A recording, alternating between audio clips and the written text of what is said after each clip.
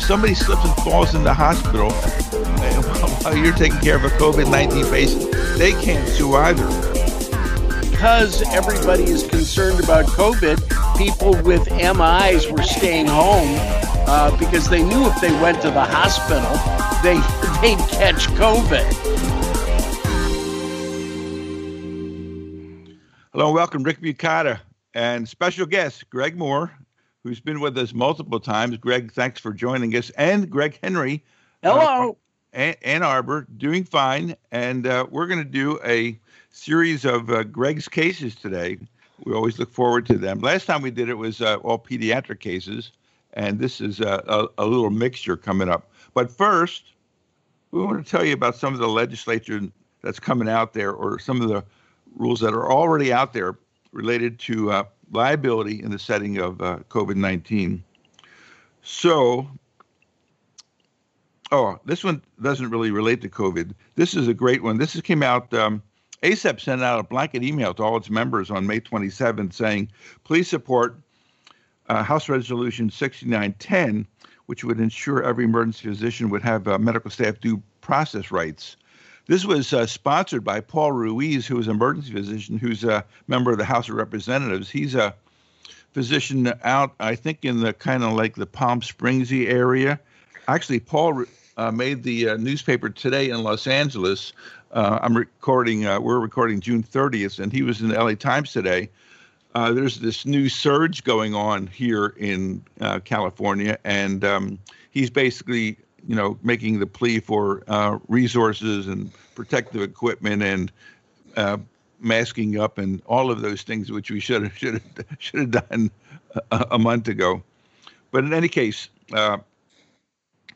ACEP wants us to support this, makes due process, and this would have due process no matter whether you're a contract physician or employer, no matter what. Because right now, when you worked at our hospital, if you were taken off the schedule, you had no due process rights. You were out. Any thoughts about that, guys?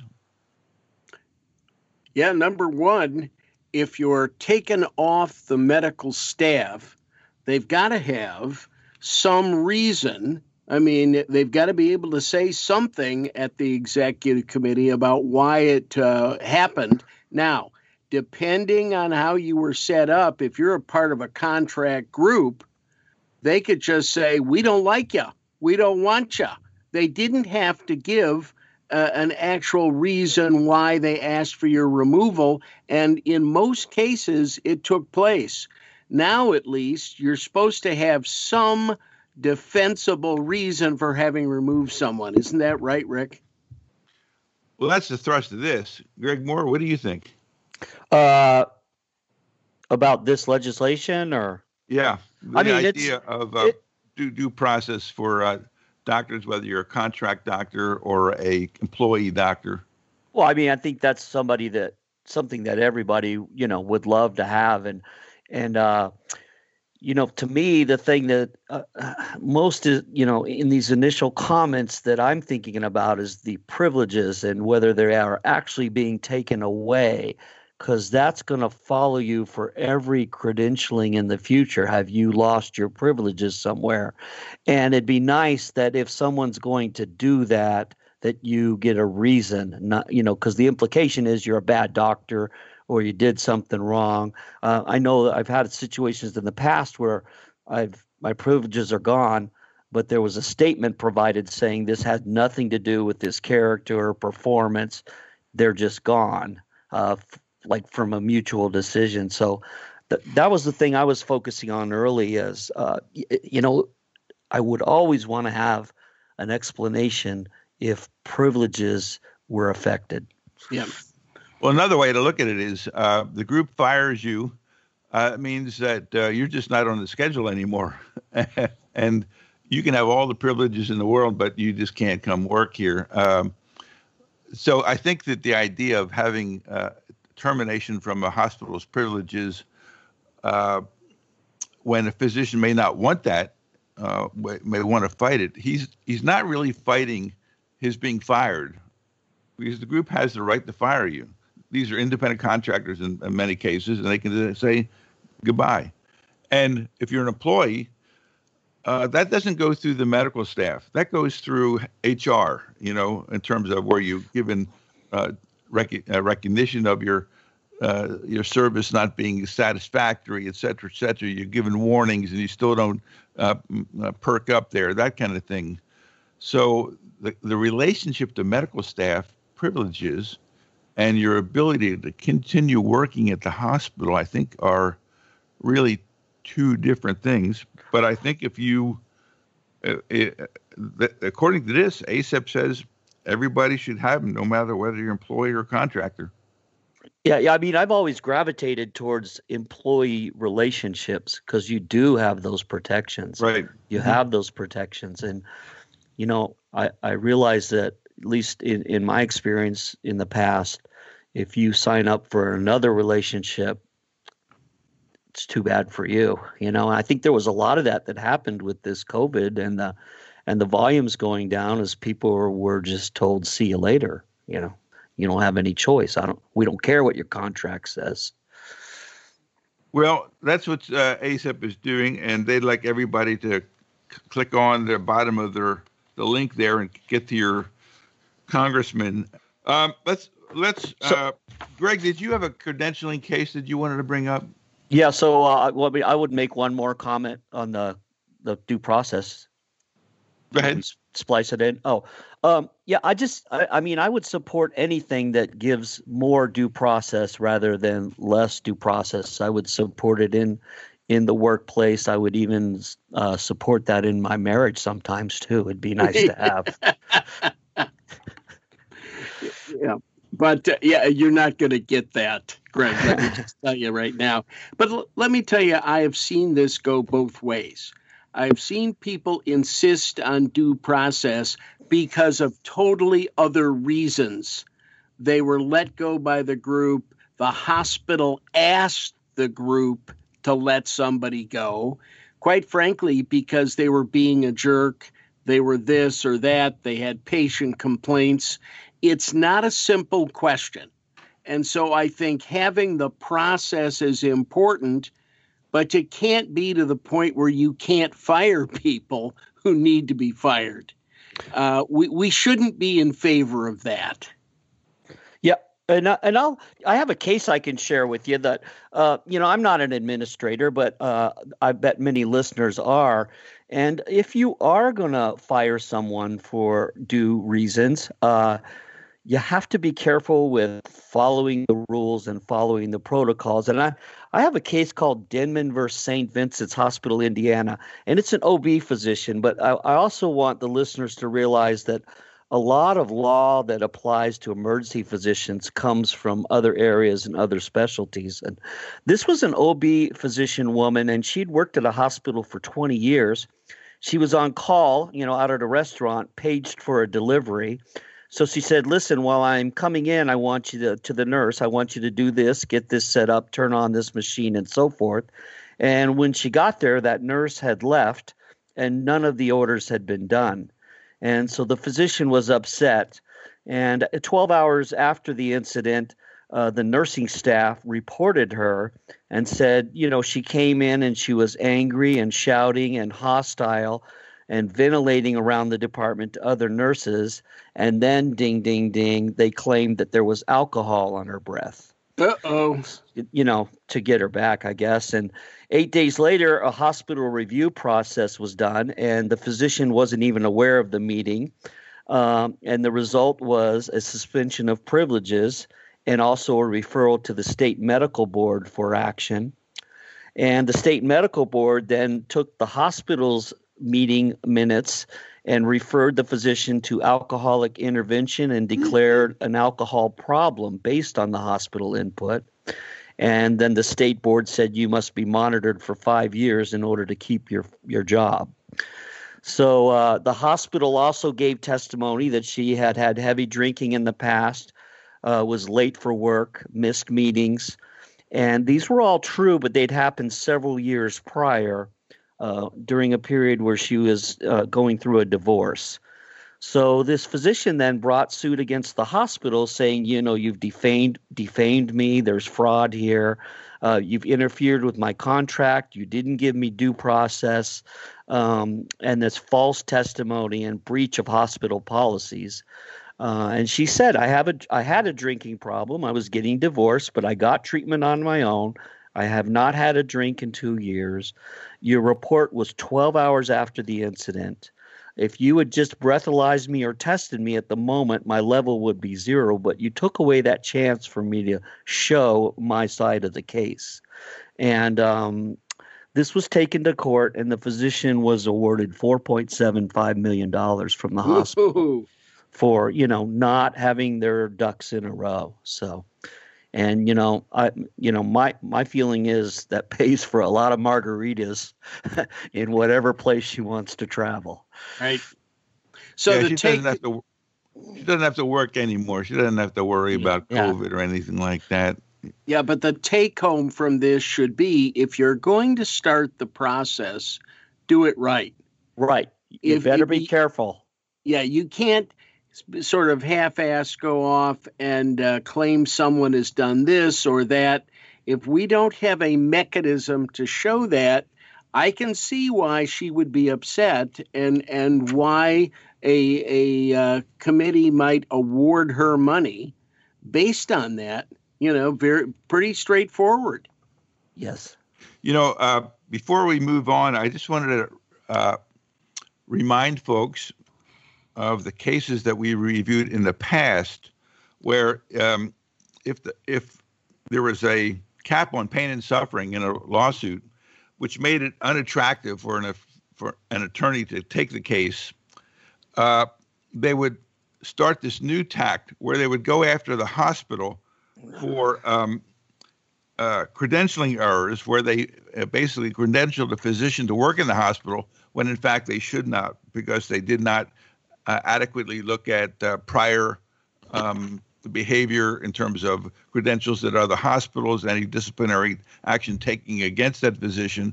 So wrongful credentialing became a way that you could circle around the idea of pain and suffering limits and just go after the hospital as a deep pocket in a case where a physician screwed up. So speaking of privileges, there's an email that we got from a fellow who asked a question about listing of privileges and should you check off privileges every time you every 2 years you have to re-credential, and you have this privilege list which you have to reaffirm that yes, I want that privilege list, I can do these things on the list, et cetera, and he's saying that there's some wacko things on the list that occurred over time. One of them was, as an example, Swan-Ganz catheterizations, and he's saying, should I go through these privilege lists and scratch out the stuff that I really have never done or am unlikely to do, like coldocentesis and those kinds of things, which were on there in the past, but just we don't do them. And my advice was I would let sleeping dogs lie. I think that emergency physicians need the ability to be able to do anything that needs to be done in their professional opinion, if it's a life-saving endeavor, even if it's your first frickin' burr hole kind of thing. If it's, and I think in emergency physician privileges, there should be this caveat at the end that says something akin to that in the incidents where there is a life-threatening event that the physician is allowed to do whatever procedures he or she feels are life-saving. Any thoughts on that, Greg Moore? Yeah, I actually had a personal experience with this. Last time I credentialed, I looked at it conscientiously, and one of the things was emergency cesarean section. And I thought, I'm in a hospital. I got OB residency. They're going to run down. And so I changed it, and I said I would like these privileges with supervision. Like, of course, I'd call them down. I might do it, but not if they had to be standing there by me. And the committee looked at that like, well, you used to be able to do it, Mm-hmm. and now you're saying you need supervision. Your skills must be deteriorating, and it caused a big problem for me. And they said there's two ways we can do that. Have you write this long letter explaining why you changed your answer, or just forget that you changed your answer. And so I'm like you, Rick. I agree with you. I let a sleeping dog lie, and I said, okay, I'll do the cesarean section. Yeah, I think, yes. And that was the whole point, is once you open this can of worms of saying, I can't do this anymore kind of thing, it's like, for those who want to make grief in your life, you've let them, given them an opportunity. Right. Yep. Right. But let's be honest here. There are a lot of things we haven't done for a long time which are not emergencies. And in those cases, it is reasonable to have somebody else do it. I don't know that there are very many emergent reasons for a Swan-Ganz catheter anymore. I just can't think of them at this moment in time. But let's save that bullet. The anything that you need to when someone's about to die or terminate or do worse. I think everybody understands that. Be honest, though, about taking some credentials off the list, which nobody does anymore and are not truly emergent. I'm going to stick with my position to just leave the damn list alone. No, I see no value in cleaning house here with regard to the credentialists. Now, if any of you out there have a contrary opinion, now you got to remember that Greg Moore is MD-JD, so you're going to be barking up a wrong tree here. But if you have another opinion about this, let us know. But I think that it's 2 out of 3, Greg. Let sleeping dogs lie here. Next thing we have is, this is an article written by Bill Sullivan, who's a DOJD. He wrote this in EP Monthly, and it's a summary of the Public Readiness and Emergency Preparedness Act, the PrEP Act of 2005, that is basically going to give some blanket protections against being sued in the setting of a federally declared emergency. And so Alex Azar declared that emergency March 10th, and it covers basically everybody who can write, who is a licensed practitioner who can write a prescription is covered. And what activities are covered? Well, medical negligence is covered. You are absolved of committing medical negligence under this act. Even reckless acts are absolved, as long as it relates to the prevention, diagnosis, and treatment of COVID-19. And so Bill recommends, whenever you're treating a person, even if the diagnosis is not established, but you think that you're working them up for maybe a COVID-19, that you put that in your chart, so make it very clear by doing that this immunity would apply to you. It absolves you from both federal and state laws, so the medical boards can't come after you if you screw up either. So you're allowed to do reckless things. Inadvertent negligence, you're allowed to do slip and fall. If somebody slips and falls in the hospital while you're taking care of a COVID-19 patient, they can't sue either. Allegations of lax security, so that's covered here. Motor vehicle accidents. Say you're driving on the way to take care of a COVID patient, and you're a motor vehicle accident, they can't sue you for that either. It is like this blanket. So Bill Sullivan says, just make sure you put it down. Willful misconduct is not carried and covered in this. And this basically is good until October 2024, or until this emergency is no longer in force, which I think will probably be 2024. The rate we're going. Yeah, that's probably true, Rick. I think that we shouldn't use this for crazy stuff, but there's going to be a lot of things at certain hospitals. You realize that during most of the COVID situation in this area, hospitals weren't full, they were empty. There were a few hospitals that did a lot of COVID in the Detroit metropolitan area, and everybody else was sending doctors home. They didn't have work for them. There were a lot of other things that weren't actually happening. In fact, it became almost a joke that because everybody is concerned about COVID, people with MIs were staying home because they knew if they went to the hospital, they'd catch COVID. So I think that there is a little craziness here, Rick, if you're not careful. Greg Moore, any thoughts about this is kind of like blanket immunity that is out there for a long period of time, as long as it relates to your care of COVID patients? Yeah, I think it's nice. I think, if you're just trying to do your best in an uncertain time, it's nice to have that backup.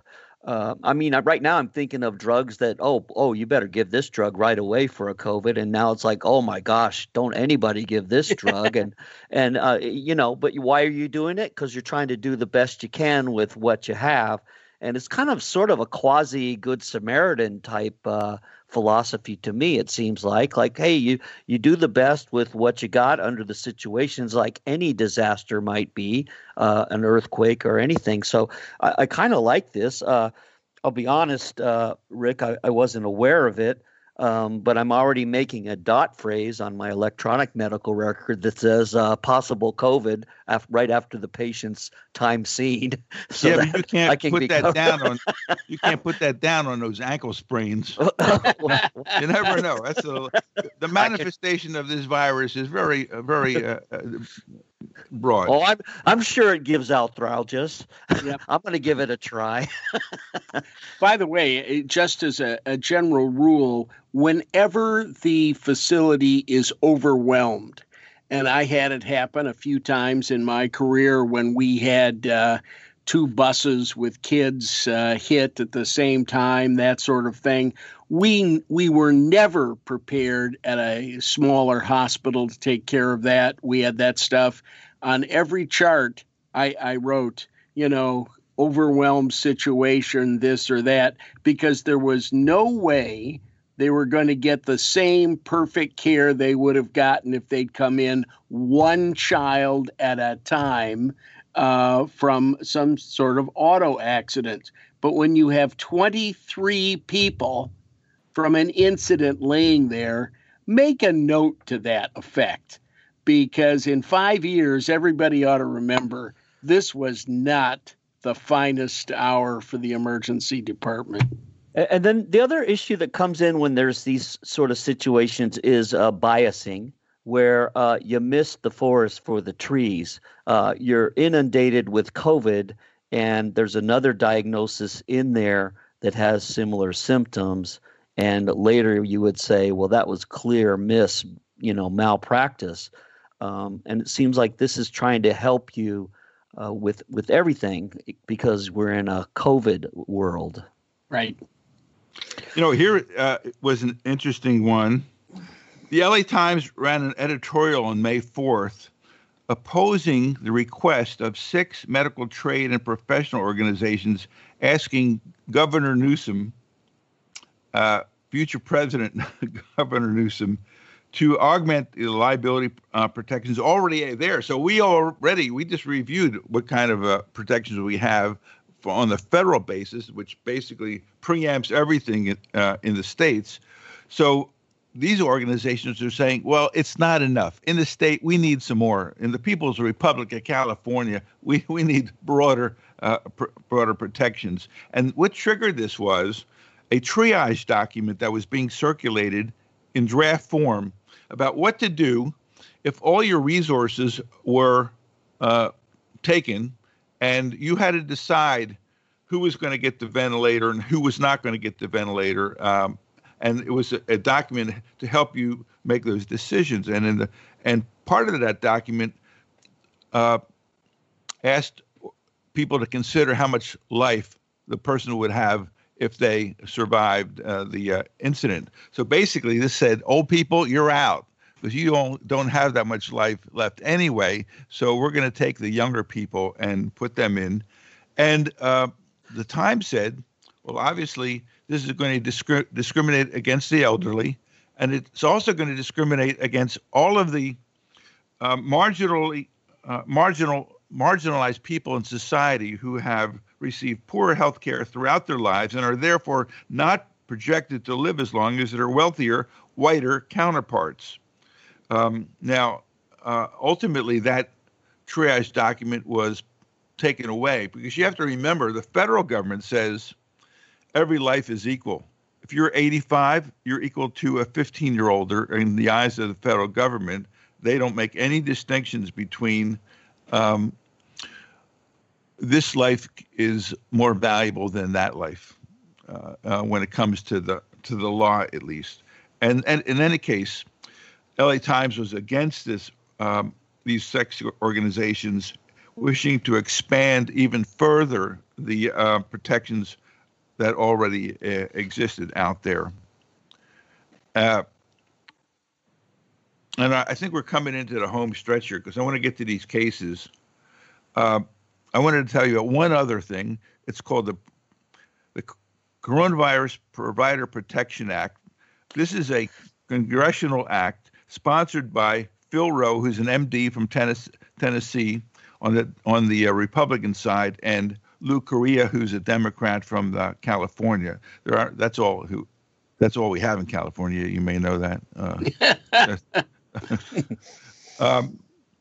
This was developed by the AMA, National Specialty Societies, and a few state medical associations. And catch this, they want to broaden this liability protection even further. And I'm going to just give you some examples. They say, well, if the hospital has stopped all elective surgery because there's been this declared emergency, and as a result, there's a delay in doing a biopsy of Mr. So-and-so's lesion here and there, and as a result, the cancer is diagnosed at a late stage, and as a result, the patient sues you because you didn't diagnose this promptly, or there was some delayed surgery that took place that should not have taken delayed surgery, or cancer screening. You didn't get your mammogram because the hospital wasn't doing them because it was shut down because of COVID, and now look what happened. You got breast cancer.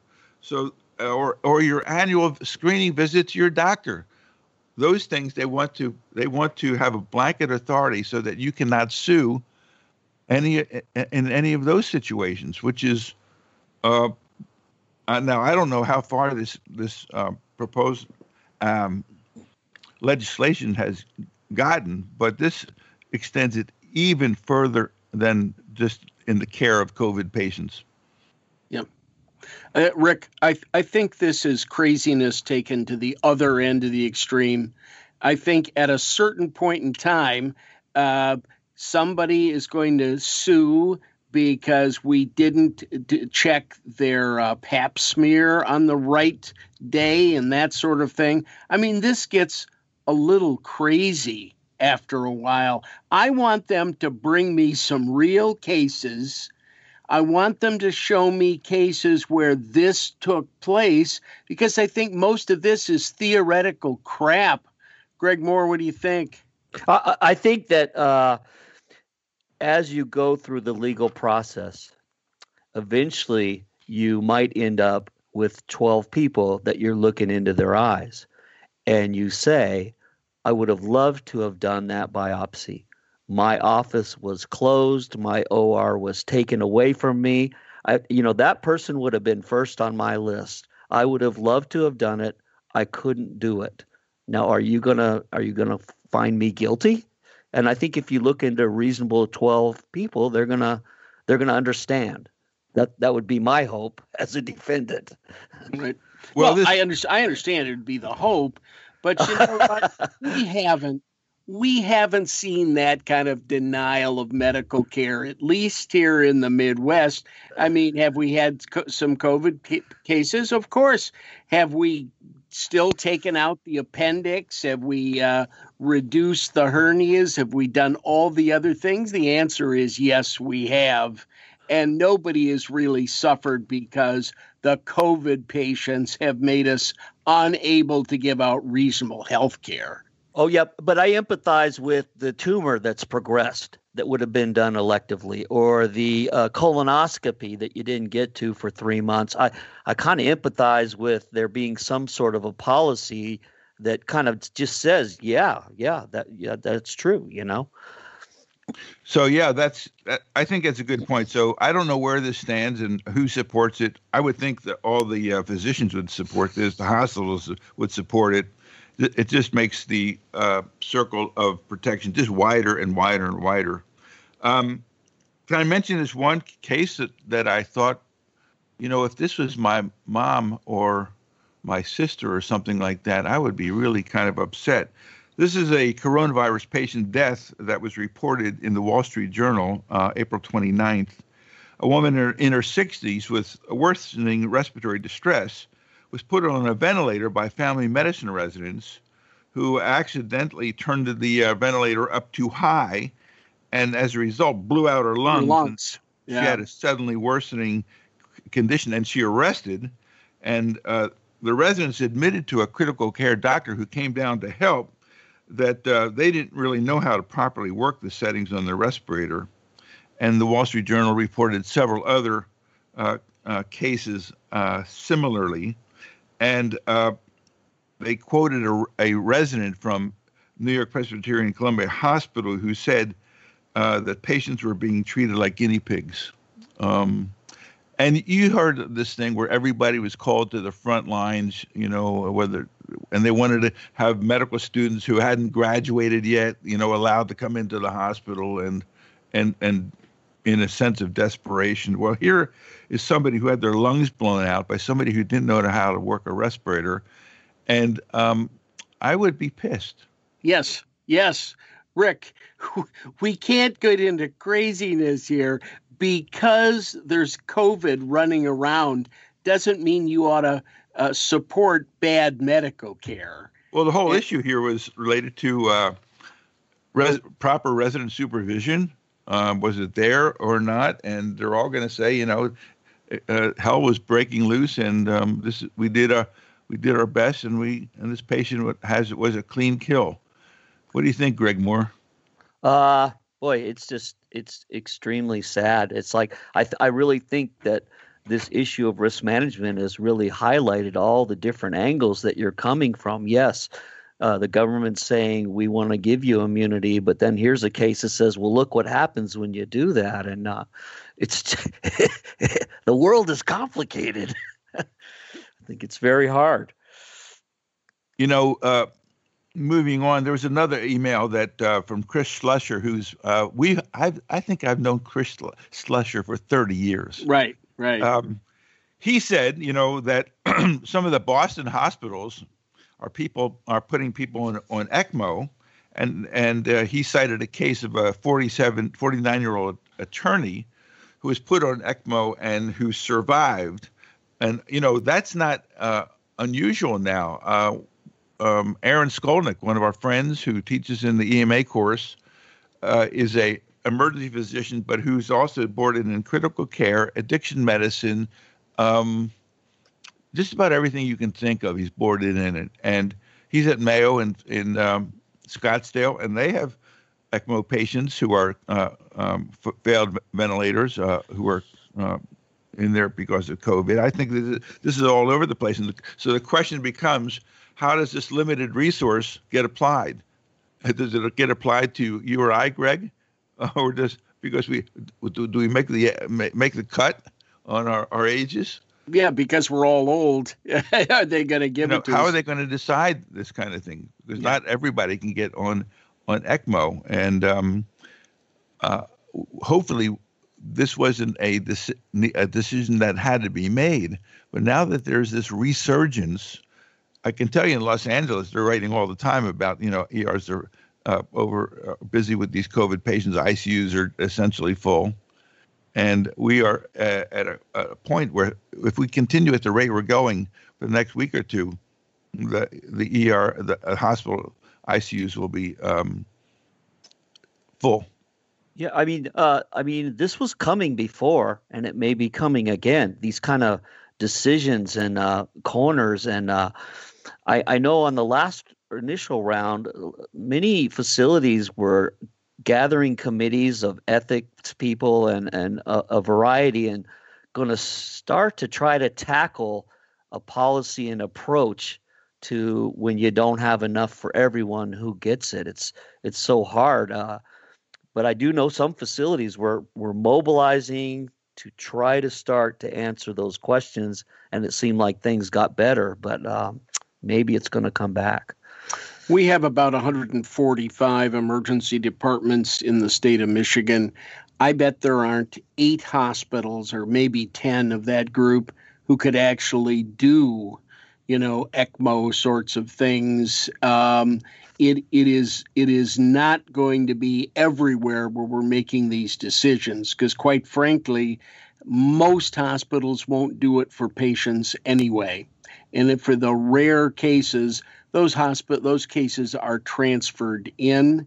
The same moral questions exist, but it's not going to be the common situation. I think we should just skip right to. I don't think there's anything earth-shattering here. Greg, why don't we pick up on your cases? I would not want to miss this opportunity. You've got some really interesting cases, very cogent points, a lot of take-home here. We were going to divide these up, but Greg, I'll do it any way you want. Same here. Yeah. Well, want me to do the first one? Sure. This is a case of a 14-year-old boy prescribed Celexa for depression at a pediatric urgent care.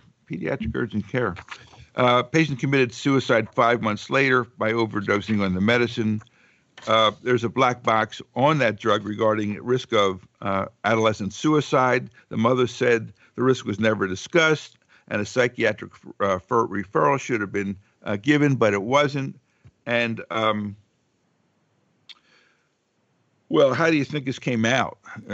Greg Henry said, you don't know the answer here. Greg Warren, I do. Was there money changing hands here? Yeah, I think there may be, yes.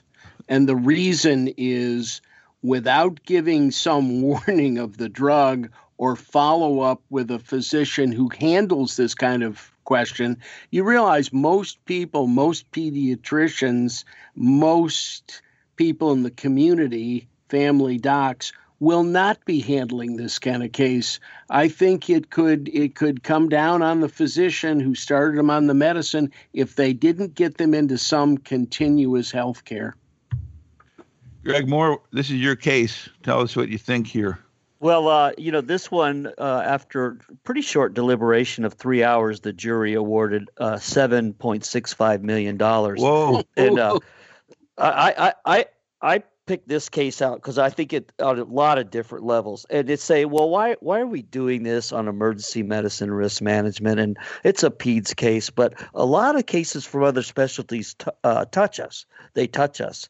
And here was a pediatrician kind of crossing over into psychiatry and kind of practicing it a little.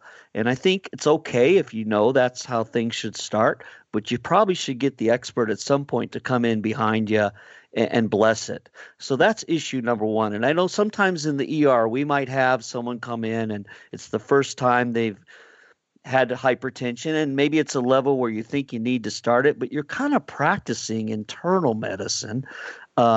So it's really kind of optimal to get that person into someone who does that for a living if you're going to start the journey. And then the other thing is that you highlighted already is you've got a duty to warn. When you give a prescription, you have a duty to warn of the side effects. And if you, in this case, actually, one of the plaintiff's arguments is you didn't give me a package insert to read it, to learn about this medication. And I would have read that. And maybe a little long-winded, but I'm gonna segue into so whose job is it to warn a patient of medication problems? This comes up. It's come up many times in famous legal cases. Is it the pharmacist that has the duty to warn, or is it the physician that has the duty to warn? And when the cases shake out, the answer is that the physician has the personal relationship with the patient, and they are in the position to give the warning. And the pharmacist doesn't have the relationship, that really their duty is just to prescribe a medicine safely.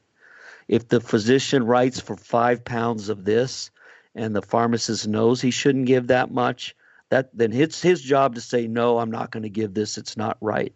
But it's not the pharmacist's job to warn the patient of the side effects. And I just like everyone to realize that it's your job. And so then I ask myself, okay, here I am. I'm seeing 30 patients. I'm writing 30 scripts. How can I warn them about everything I give? I would reduce my efficiency to maybe 1 or 2 patients a shift.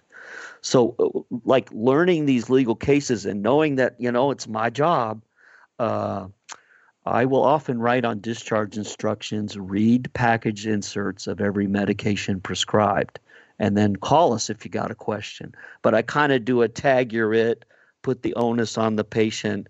If something's really, really important, like, this is going to turn your urine orange, or, some other classic thing, then I go ahead and say that. But I use the package insert as a disclaimer, and I do tag your it. Although, when I get prescriptions, sometimes they'll give me the bottle from the pharmacy, which has glued to the side of it the package insert. And if you take a look at that's really not for laymen to be reading. I mean, no, it's really complicated stuff in generally, and it lists every possible side effect that you could ever expect, whether you were taking a placebo or not, kind of thing. So I think that's a tough one. I do think that we know that if you know that there's a black box on something, I think that, or you should know that there's a black box on something, that's a different story. I think that that physicians who are prescribing drugs do need to be aware of the black boxes, and then try to address them if they still think it's appropriate that the medication be given. The other thing in this case is I would call it a follow-up person, like hopefully a psychiatrist or somebody who's going to see this kid, get a recommendation of what they would advise, whether they should start a medicine in the urgent care or not. If you're dealing with a depressed kid and you're concerned about suicidality, you're in the big leagues when you're talking about making a disposition in those cases alone. So I like the idea of getting a phone call in here to a consultant if you could. And I do want to remind you of the case that we had where an emergency physician was successfully sued because a patient came in, asked for a refill of their psychiatric medicines. The psychiatric dose was very high, but the patient said, that's what I'm on, that's what I need, that's what stabilized me. And the physician said, well, the package insert says that that's way over what I should be given, so I'm only going to give you what the package insert says I should give you. He did that. Patient went berserko and came into the hospital and ultimately committed suicide and died. And the assertion was that you don't know what this emergency physician doesn't know how to deal with psychiatric medications, doesn't understand that there's a wide range of doses that can be given, and in fact, never consulted a psychiatrist or tried to even call a psychiatrist about this unusual dose that this patient was on, which in fact was stabilizing them. Yep. Well, an analogy to that is I call, when I have a patient with a seizure, and if it's their first time seizure, I call a neurologist. It's a damn if you do, damn if you don't. If you start them on medication, then you're labeling them and their future insurance is impacted and they're economically impacted. If you don't start them on the medication and they go swimming and seize and drown, or then you're damned too. So you're damned if you do, damned if you don't. And so if you just kind of unilaterally make that decision, you're kind of being a neurologist. And I'm not a neurologist. So when I find myself in a situation where I might be stepping over and practicing like a specialty that I'm not really, then I think about calling someone. And I wanted to make you quickly aware of one of the arguments is, well, the pharmacist puts these warning stickers on the bottle. So they're obviously saying they're willing to be part of the liability. And there was a court case that, the physician said, well, he put the sticker as a warning, so he should have told him this other thing too. He's part of it. And the court said, no, just because the pharmacist puts a sticker on the bottle doesn't mean it's his job to tell people of the side effects. Yeah. Yeah, and you mentioned there are multiple cases which assert that it's not the pharmacist's job to do this. And those stickers do not in any way infer a duty to discuss other problems with the drug. Yep. I'm not sure that we have a good handle, three of us being physicians, exactly what the actual standard of care is for a pharmacist who is giving medications, pills to patients every day. I don't think most of them carry on much of a discussion of the side effects. I just don't think that's a part of the job. It's not their job. Right. And we need to understand that. You go to CVS and there's a window for consultation. I mean, you can ask pharmacists questions and the pharmacist can answer those questions to the best of their ability, and they can advise you about how to take this drug and with food and without food, and it may cause you to be sleepy or something like that. But they have, according to the cases that were quoted by Greg here, that's the end of their liability. Yeah. Yeah, I think it's good for physicians to be aware that I know prior times I thought, oh, well, the pharmacist is going to tell them that. I don't need to waste my breath, but just realize, no, it's going to be on you. Yep. Somebody who wrote the prescription. Pharmacists don't prescribe. Yeah. All right. I'm going to do another one. Yeah. Why don't you do the one, Greg, about the kidney stone? Yeah, I want to do. I hope you'll appease me. I'm going to do a little shout out. There's a journal called the Western Journal of Emergency Medicine, CPC. It's cases. And the editor is Rick McFeeters. He's a chairman at the ER program at Bakersfield. Mm-hmm. And he has allowed me every issue to present a medical legal case and write it up. And it's been a wonderful opportunity, and I appreciate that. And this is a case that's going to be coming out in that journal. And it was written up by a young physician who's really gifted, talented, a great writer. Her name's Dr. Ashley Jacobson. She's at the Mayo Clinic.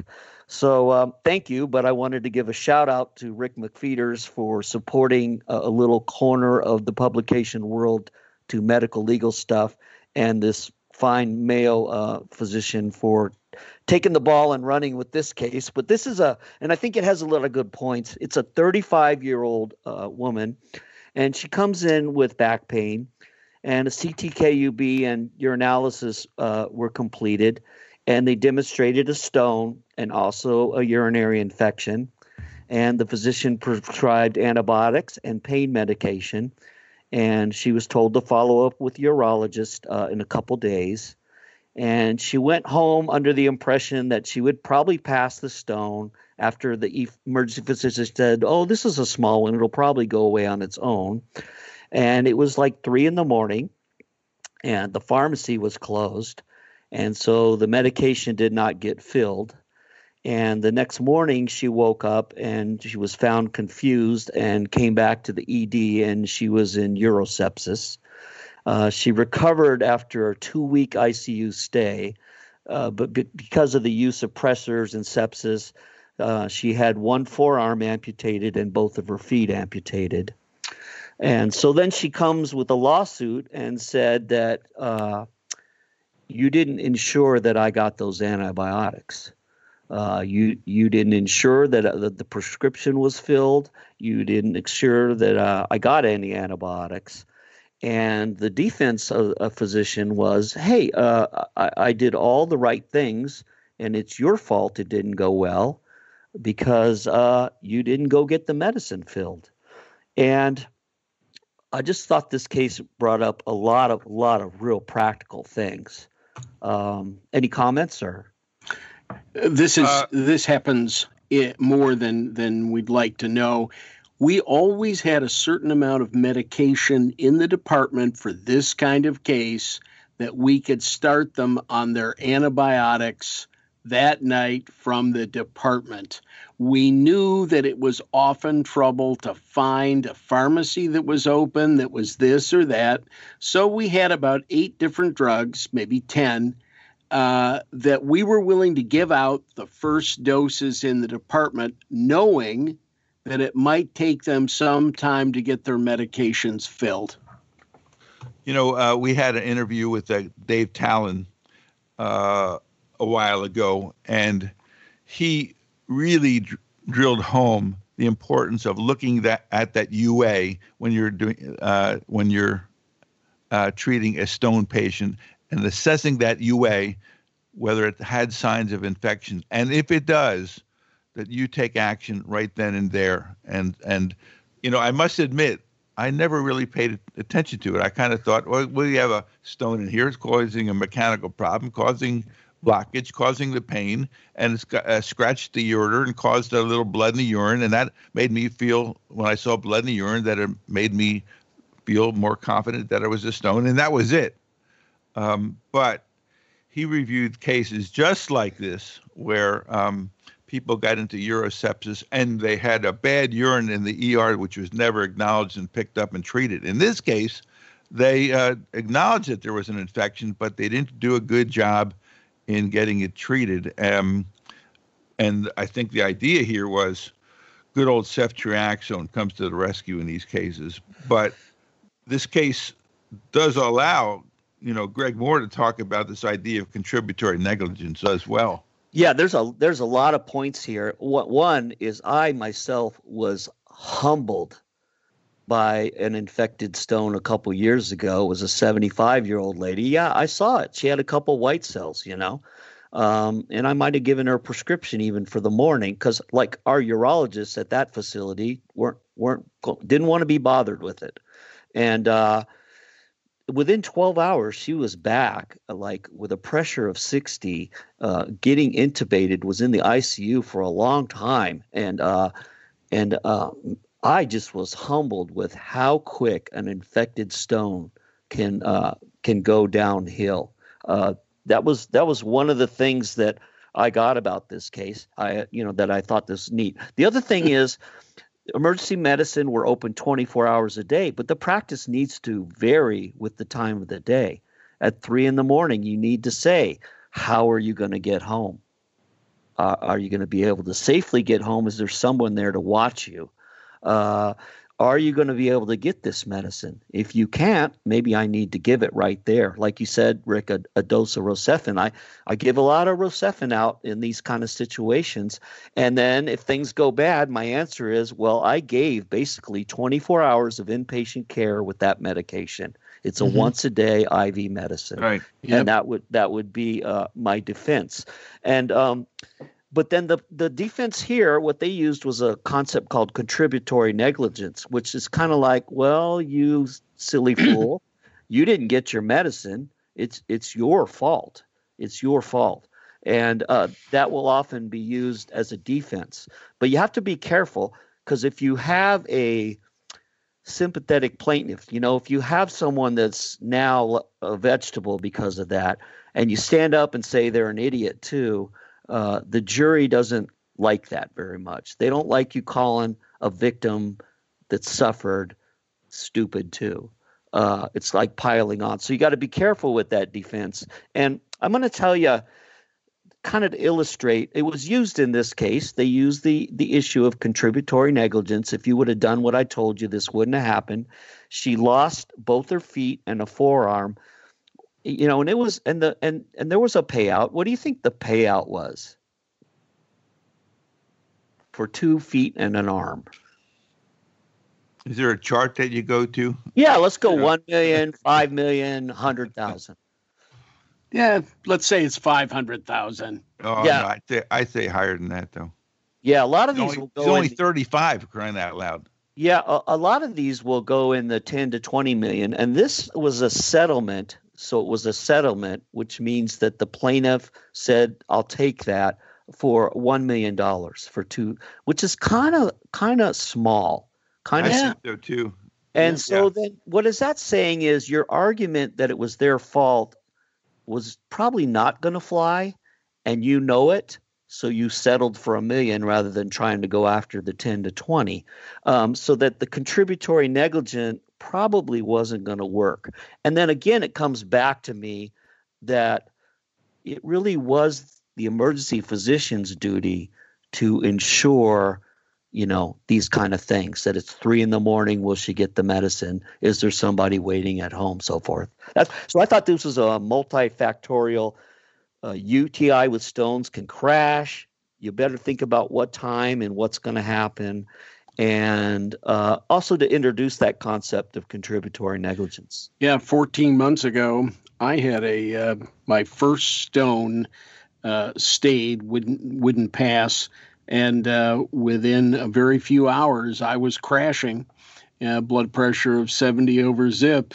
And it can take you down.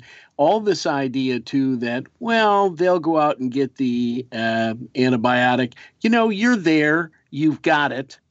Just go ahead and give it to them right there. Why not give the first dose of antibiotic now? Because then you know that they got it. And when we actually give things through the vein, we know that they're going to have some effect on the patient. The other place that this used to come into play for me in the past was I worked in a county hospital. Right. And you just didn't know if those people were going to get the medicine. And, I would give them a shot of something. It's like, that's the best I can do. Here's a shot. I hope your immune system's good. I hope things go well. Because, I think a very low percentage actually went and got the medicine. Yep. Greg, can we elaborate on the contributory negligence thing here that you submitted?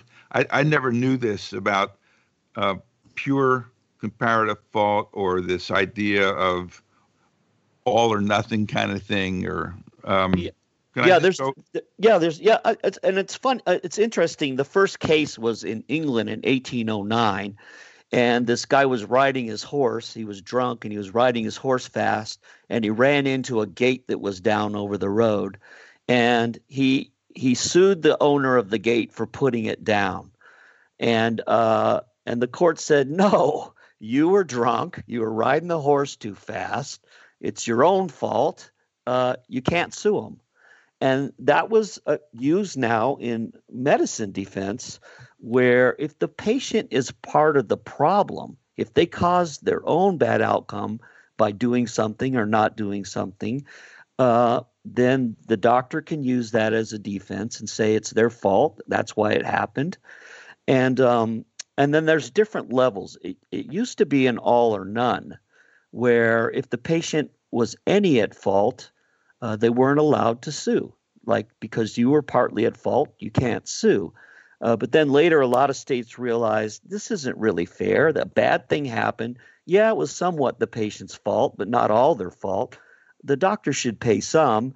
So then later it developed into, well, if the patient is more than half at fault, they don't get to recover. And later it developed where even if the patient's 75% at fault, will hold the physician responsible for 25% payout. So, for instance, the patient's awarded $100,000, but they're 75% at fault, then they only get 25,000 as an award. So that sort of defense concepts developed over time, and each state will have their own view of how they're going to manage that situation. Well, in some states, it still seems to remain unfair. This is in the show notes, and this came from you, Greg, but there's this idea of what's called pure contributory negligence, which says if the patient is at all responsible for the negative outcome, they can't sue. And yet, Alabama, Maryland, North Carolina, Virginia, and the District of Columbia still have that as their standard.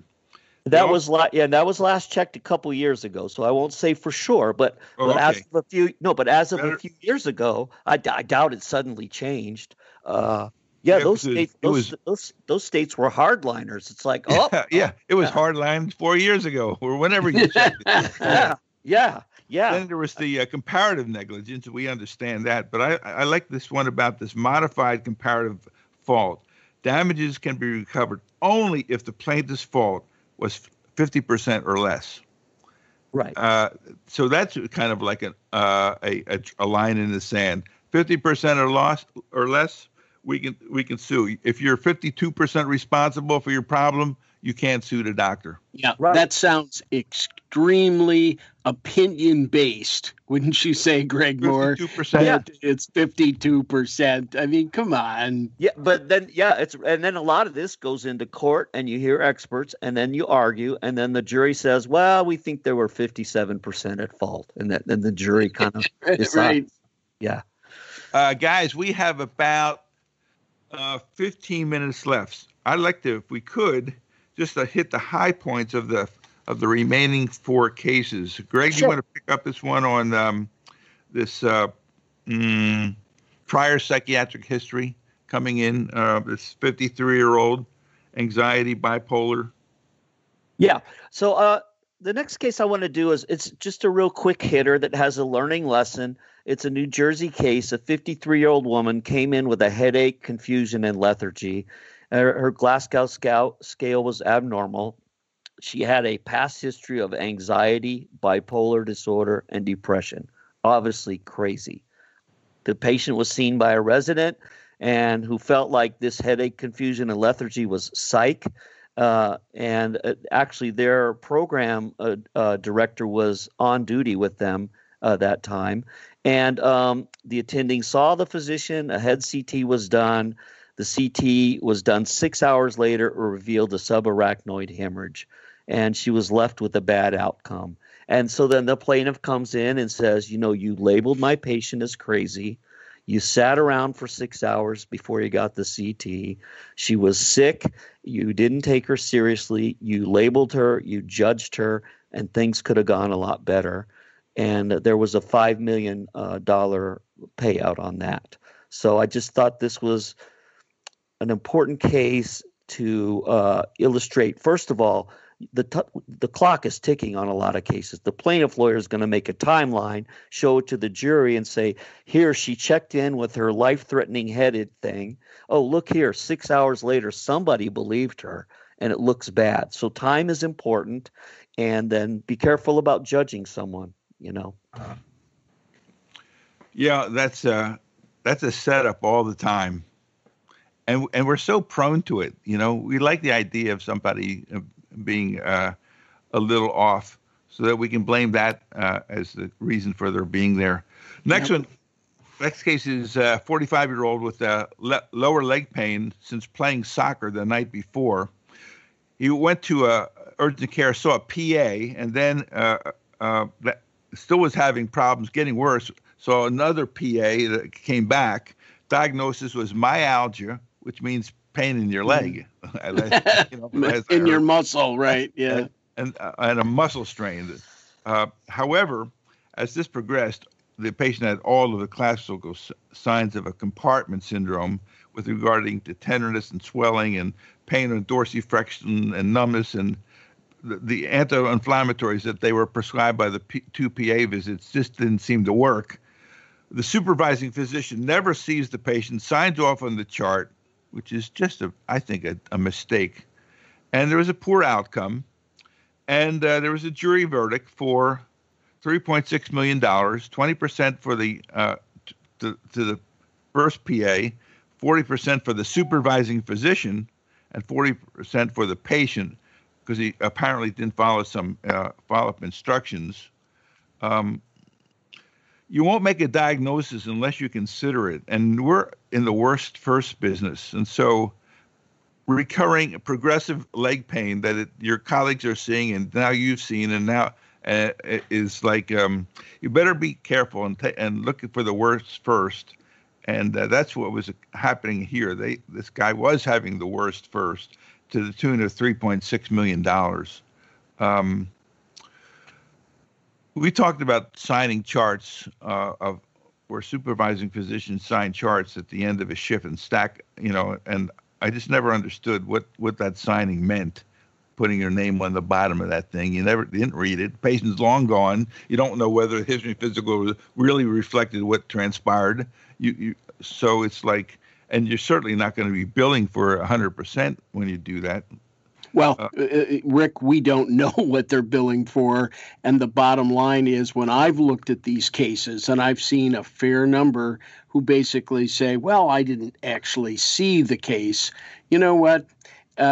If you're going to sign there and that's the basis on which you bill for the case, then probably you should have seen the patient, or that ought to be very clear to someone that that's how the billing situation goes at that particular hospital. Greg Moore, what do you think about this idea of these doctors signing a stack of PA charts at the end of the shift?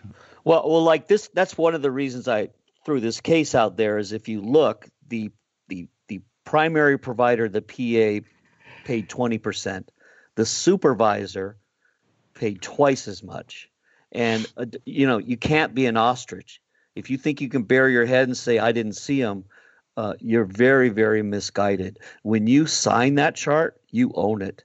You own it. You're declaring that I'm right here and I'm part of it. So you got to be careful. You got to be careful. The other thing I liked about the case is compartment syndrome is tricky. I see it come up over and over and over. You're right, Rick. You got to think of it or you won't get it.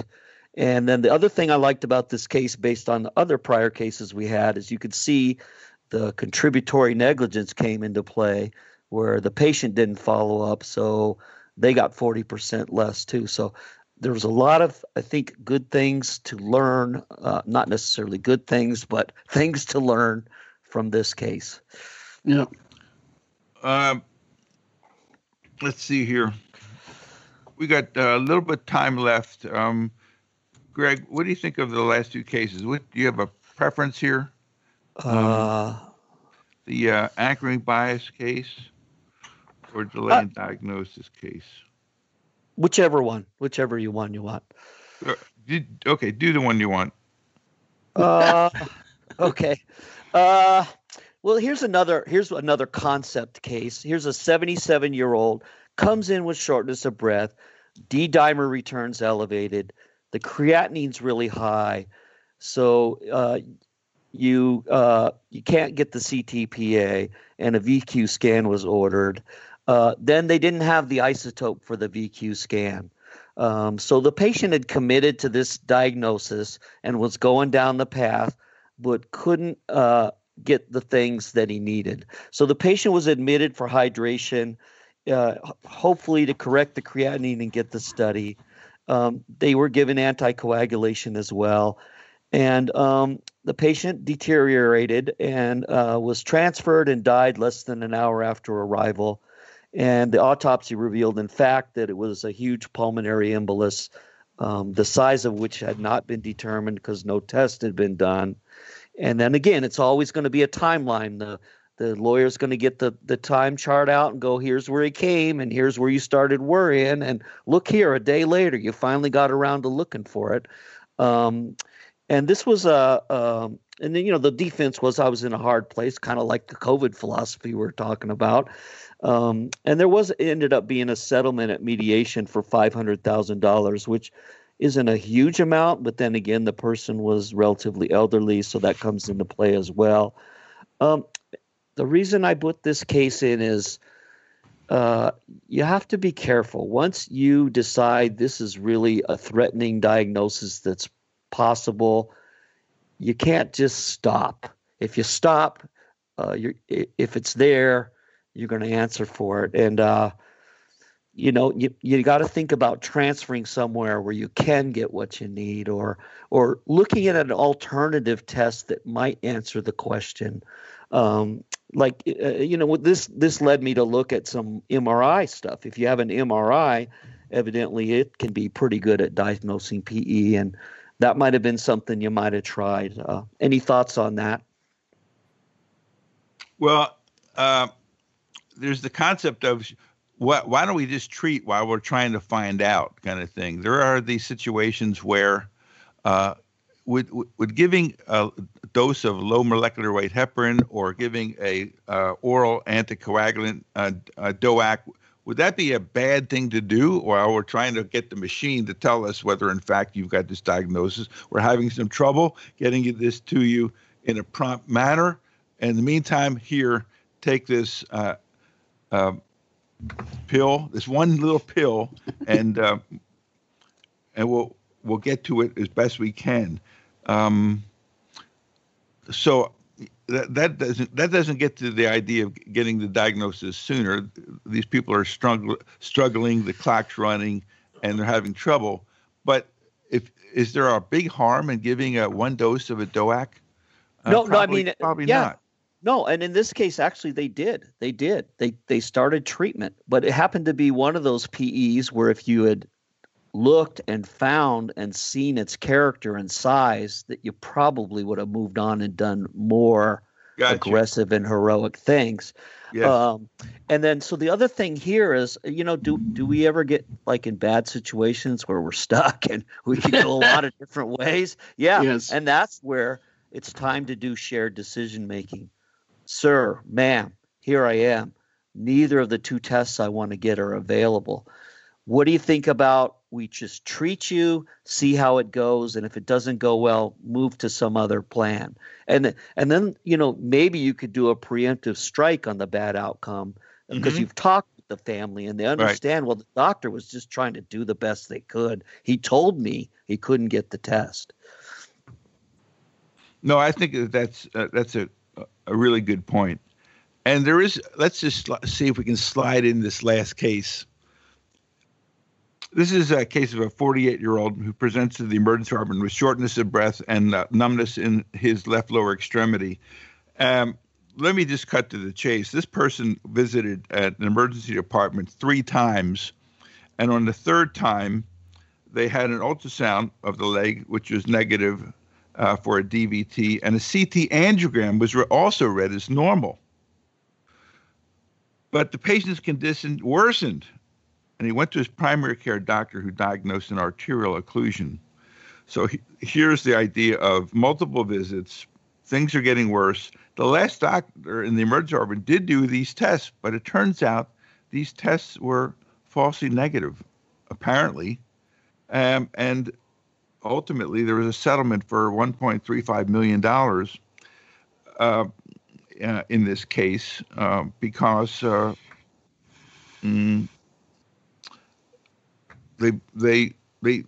everybody putzed around took them 4 visits to make the diagnosis. Just a few things here. It's like this is, to me, if it's a nightmare for me, gosh, I got these tests. They were read as negative. The radiology messed up.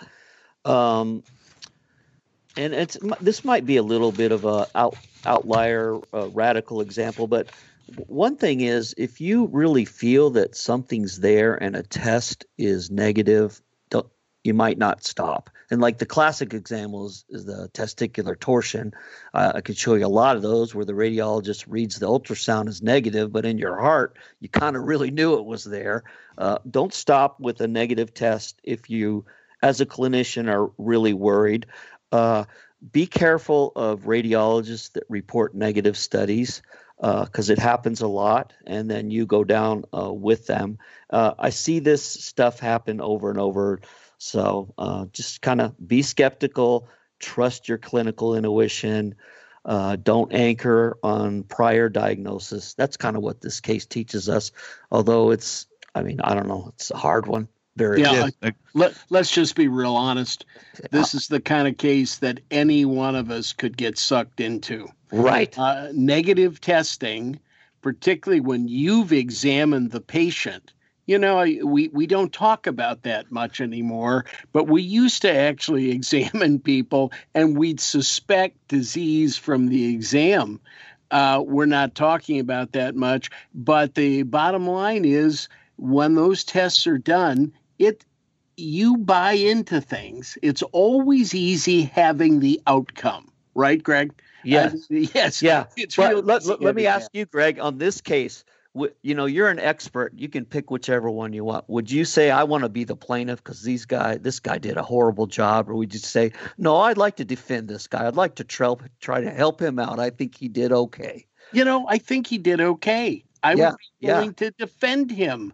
Yes. It's not like he wrote him off.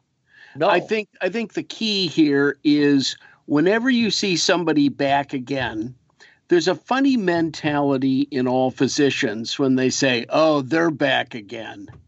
I think one thing I tried to teach the residents was whenever anybody came in, thank God they came back to me, because now we have a chance to bail ourselves out.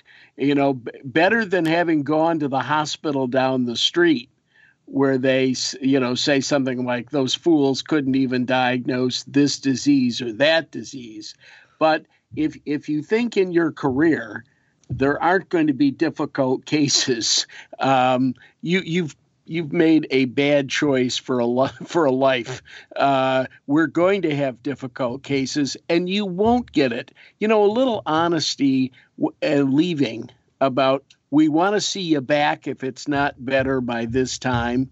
Don't go someplace else, come back here, I think has always stood me in good stead.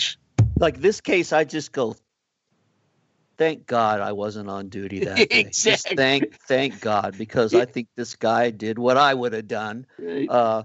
But still, it just illustrates radiologists will give you the wrong result. And, trust your intuition. Right. Exactly. Good points, guys.